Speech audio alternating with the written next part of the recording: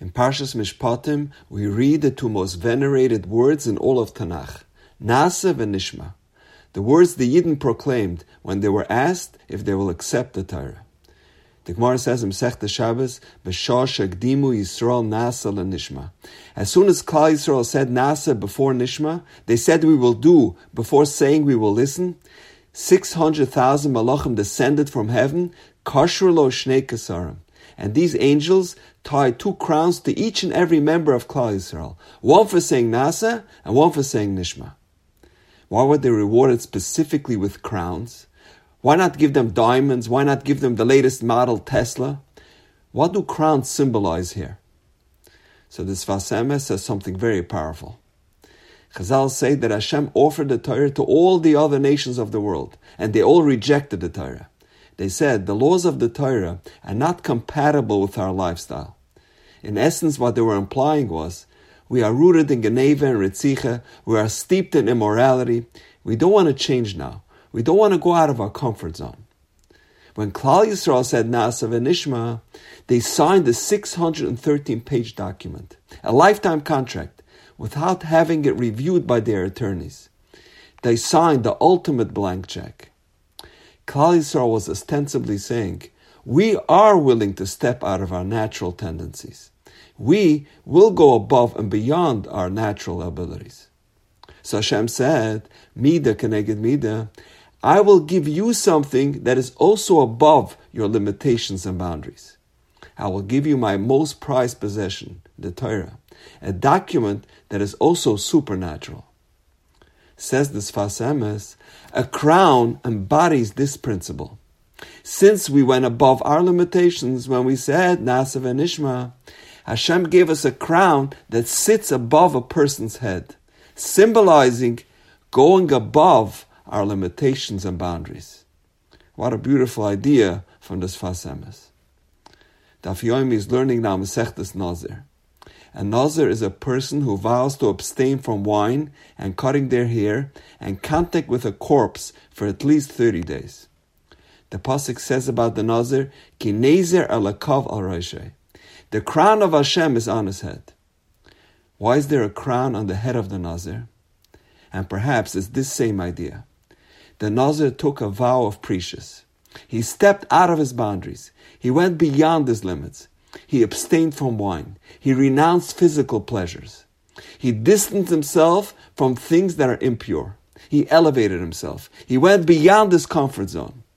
So he's rewarded with something that is also above his natural abilities. He gets the distinction of Nezer alakav al roshei, a crown from Hashem that symbolizes something above nature. Going out of your comfort zone does not require radical change. This week's parsha begins Ve'ela HaMishpatim. Parshas Mishpatim introduces us to the many laws of how Torah Jews are supposed to conduct themselves in their daily lives. Rashi comments, Eila pasal es harishayim. Eila is a mu'at. It diminishes or eliminates something that happened previously. And perhaps what Rashi is saying is, Eila, if you just eliminate one bad habit, even one step out of your comfort zone, you make one small change for the better. Pasal es harishayim. Hashem says, I will nullify all the decrees, all the hardships, all the tzaras you were destined to receive. The Gemara says in Masechta Shabbos, whoever answers Ama Yehei Rabba with great intent, in Shemayim, they rip up any evil decree against that person. One minor change, and 70 years of heartache out the window.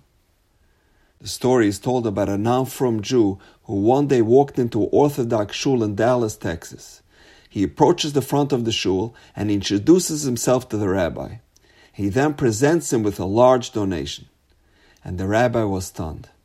The rabbi says, this is exactly the amount needed to build another wing for Torah study. Your donation is going to turn this project into reality.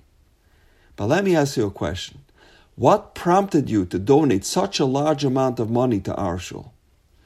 He says, Rabbi, a few weeks ago I made my first trip to Israel and ended up at the Kotel. As I took in the sights around me, I noticed a Yerushalmi Jew standing and praying in silent devotion. I never witnessed someone praying so fervently and with such meaning. I was mesmerized. But even more than that, I was inspired. I determined right then and there that when I get home, I will make a donation to a shul in honor of that Jew. When I returned home, I thought to myself, if that Jew were here in Dallas, where would it be comfortable davening? Obviously, in an Orthodox shul. So I opened up the Yellow Pages, and the first Orthodox shul that came up was this shul. So here's the check. That man ultimately became observant and continued donating generously to Torah institutions.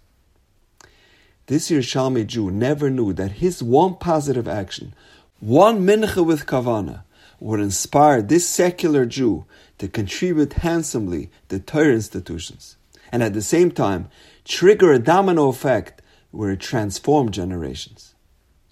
Any positive action can have cosmic implications. Even one small act can make a huge impact, not only in ourselves, but on many others as well. And now, we know. Have a wonderful Shabbos.